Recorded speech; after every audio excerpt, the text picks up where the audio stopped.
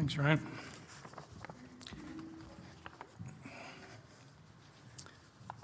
So one of our pastors that was going to be speaking tonight, Joshua, is sick at home. So what did he do? He called his dad. So one of the things he would have told me if he was here is don't tell any stories, but I'm going to tell you a story because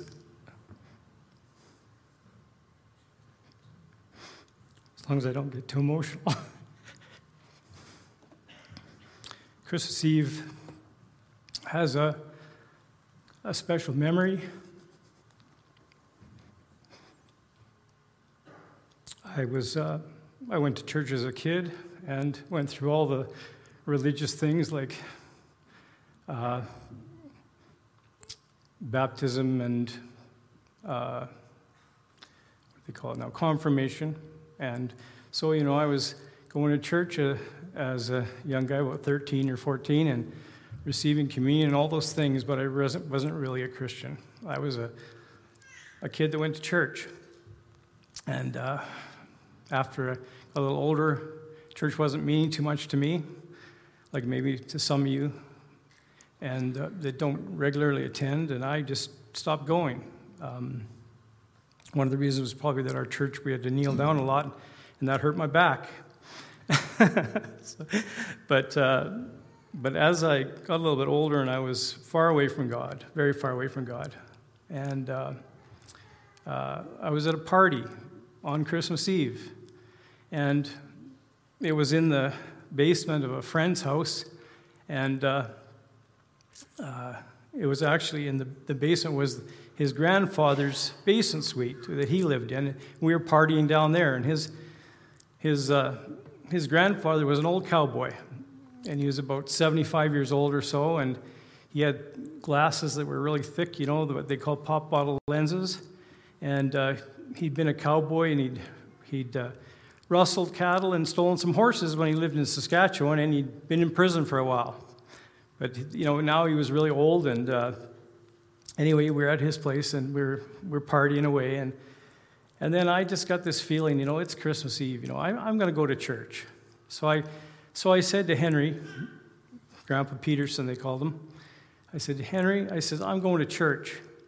He says, I'm going with you. Okay, so we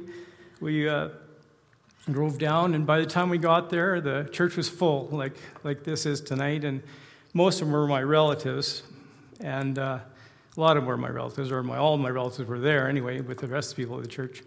And we come walking in there, it was almost over, and we come walking in there down the thing, and down the middle of the aisle, and everybody's looking at us like, and we sit down, and the minister calls for communion. So I'd taken communion, so I decided I was going to go up and take communion too. So I stood up there, and I went up there, and old Grandpa Peterson, Henry, he follows me up there, and he's got his old cowboy hat on, his old cowboy boots, and he follows me up there, and I kneel down to take communion, and the minister offers it to Henry, and Henry says, "Oh no," he says real loud, so the church, "I'm just here with Larry." So that was my entrance back to church after a long time. But the thing I want to say is that I didn't know the Lord at that time. I knew about him. I believed in God, but I didn't know about him. And but 3 months after that, I got saved, when I really gave my life to the Lord. And the part that's so wonderful is that about a little while later, I had the opportunity to share the gospel with old Henry, and Henry prayed and received the Lord. And the next time I saw him, I was doing wallpaper in a funeral home, and I opened the curtain to measure the wall, and there was Henry, and he had died. And he was laid out there, and he was wearing this buckskin vest of a deer that I had shot, and he was wearing that, but it was a happy time because I knew that Henry had prayed and received the Lord, and it was just all God's timing. So anyway, that's my story. That's why I always remember that on Christmas Eve. Now I'll get to the message. So what was it like when Jesus was born? I'll get some more light here somehow. All right, there we go. When Jesus was born, all of Jewish Palestine, as well as some of the neighboring Gentile areas, were ruled by Rome's able friend and ally, Herod the Great. Far away in Rome, the Emperor Caesar Augustus demanded that a census be taken of all the conquered lands so he might know what he could collect in taxes from them. And Mary and Joseph lived in a real oppressive society. They were heavily taxed by local and faraway rulers who demanded 50 to 60% of whatever the people grew or owned, and this was used to boost the wealth of the rulers. Now, in our ways, our taxes are supposed to go to help people, look after the poor and all those kind of things and everything, but that wasn't the case back then. This was used to boost the wealth of the rulers. And at that time, about 10% of the population were born into nobility, and they lived very lavishly. The remaining 90% worked the fields around Nazareth in Bethlehem, and in Bethlehem, where it was drier, sheep and goats were raised. The people were subsistence farmers, basically raising one bag of food for themselves and one bag of food for Herod.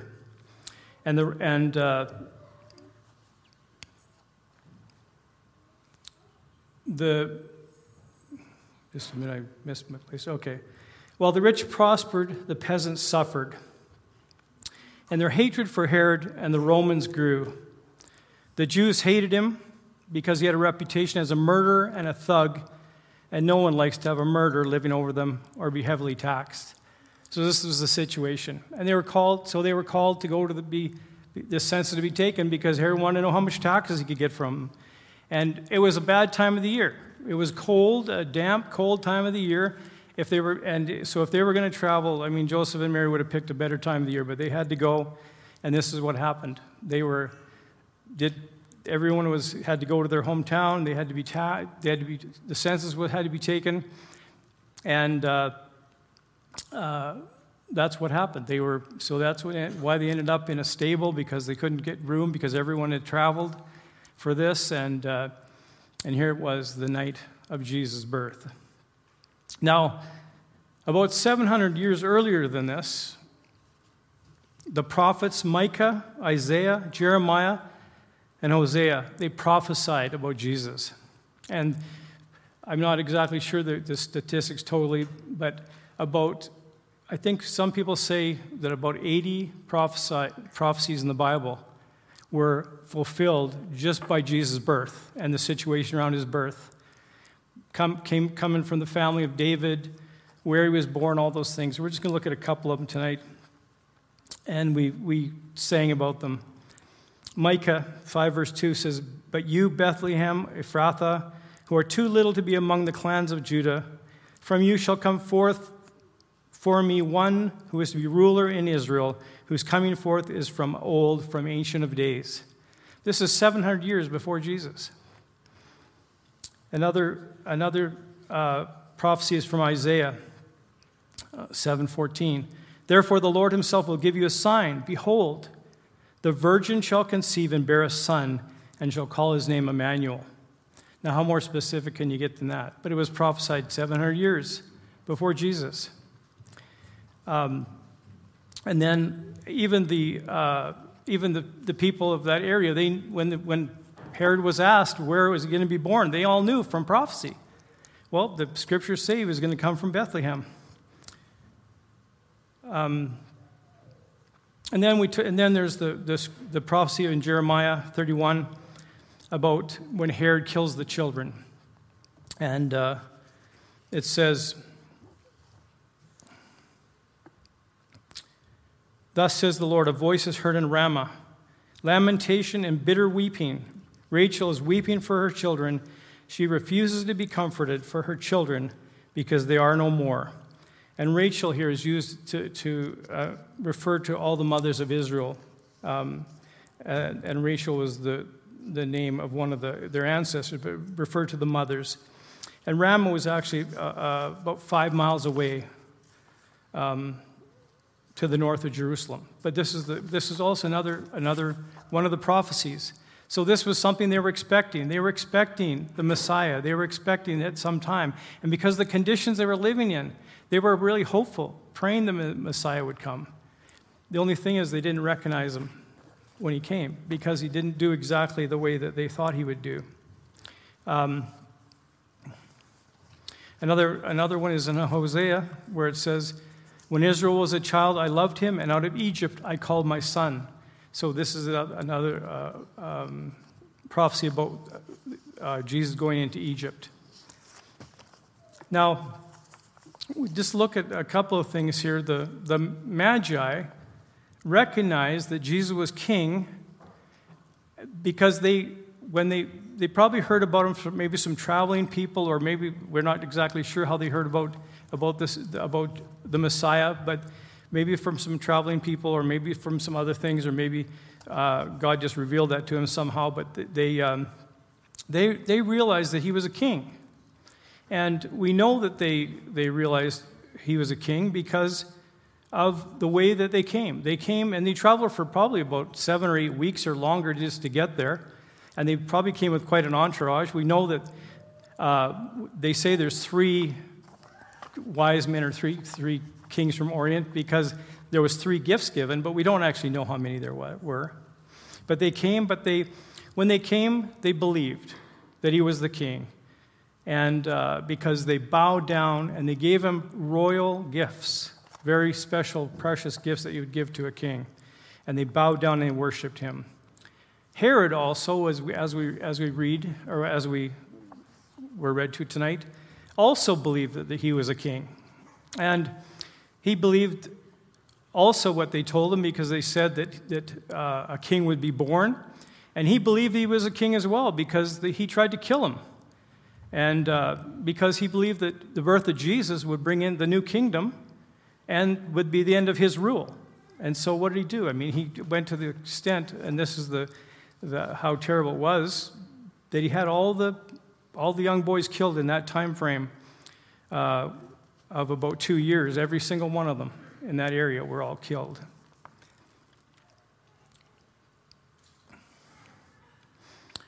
Now, while we think about the circumstance surrounding Christ's birth, we as Christians can rejoice that the Messiah has come to earth and dealt with our sin.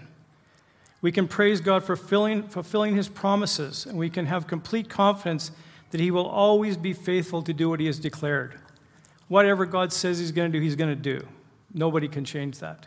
God never lies. God is perfectly holy, and he is going to do what he's promised.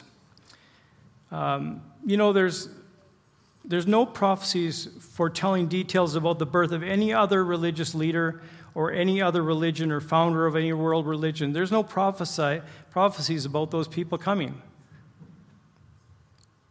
Yet, there's hundreds of prophecies about Jesus. In fact, Jesus probably fulfilled over 300 prophecies that you can just link totally to Jesus in the Old Testament.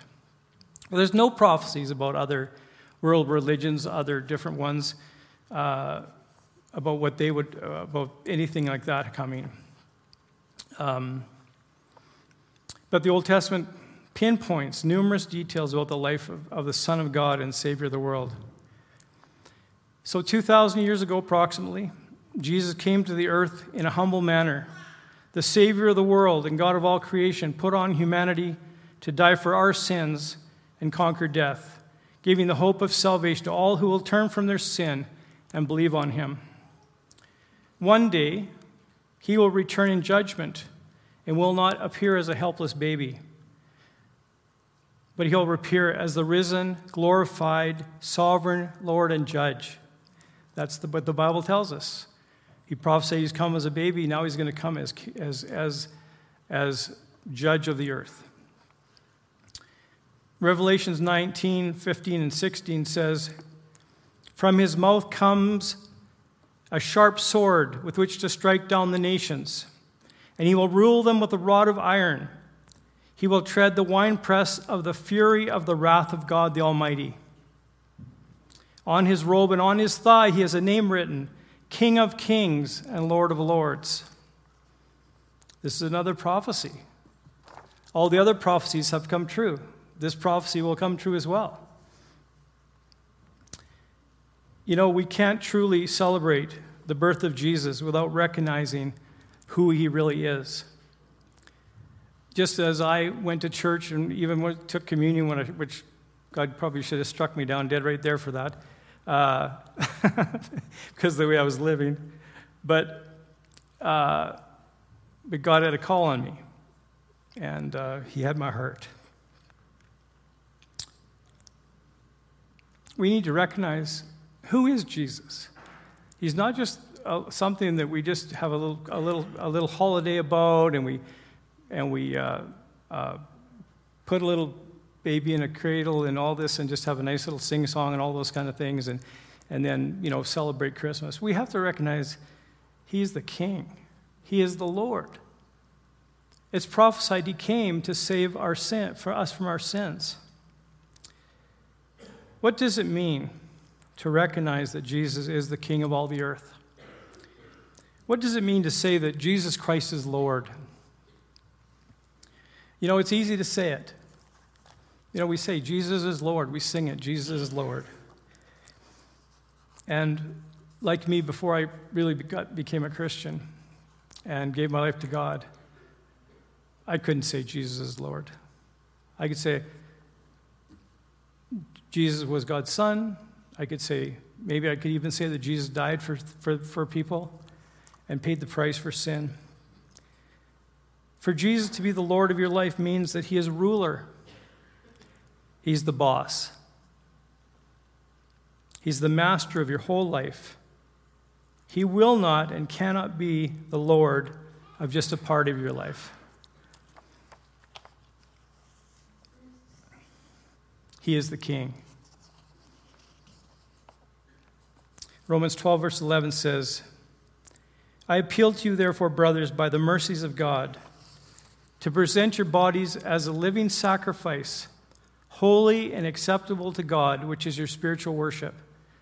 Do not be conformed to this world, but be transformed by the renewing of your mind, that by testing you might discern what is the will of God, what is acceptable and perfect.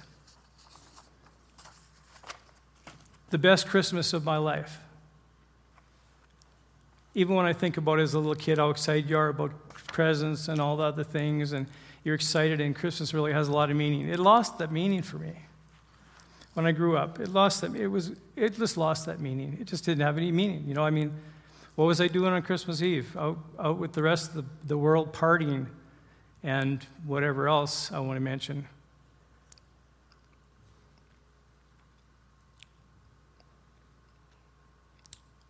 But what it means now is, and let me just losing the train of thought here, my very next Christmas after that, which is probably about, 3/4 of a year later, but Christmas had such joy, had such meaning, because I've been forgiven of my sins. I've been made right with God, and I had felt God's love for me. For all you Christians here tonight, I know that this is what it means to you too. But if you've just come because it's Christmas Eve, or you came with some family or whatever, because it's the thing to do or whatever, it doesn't mean anything without Jesus. It doesn't mean anything if Jesus isn't the Lord of your life. And you can't do that yourself, but you can pray and you can ask God to open up your heart and give you the life that he came and died for. And what we're celebrating is his birth and the fulfillment of all the prophecies of the Old Testament about God coming as a man and paying the price for our sin by dying on the cross for us. And he will fulfill all the rest of the promises in the Bible of what he's going to do for us for eternity. Let's pray. Lord, thank you, God, for saving me. Thank you for dying for me. Thank you for opening my eyes to the truth of your word, to the truth of your presence and your love. Lord, I pray for everyone here that we will go and we will have a wonderful Christmas in your presence, giving you all the glory for the joy that you've given us, for the salvation you've promised us, and what you've promised to do for us in the end. And that we'll be able to live eternity with you without all the other problems that's in this world today, all the trouble, all the unkindness and cruelty that is in the world. You're going to get rid of all that. And Lord, I thank you that you have paid the price for me so that you don't get rid of me, but you've called me to yourself. And Lord, I pray for everyone here that we would open up our hearts today to recognize that Jesus, you are King, you are ruler, you are in control of everything. You will do everything you've promised to do. We thank you for that. Lord, help us, Lord, in this next couple of days to celebrate you for what you really are, which is our wonderful, worthy God and King that paid the price by dying for us.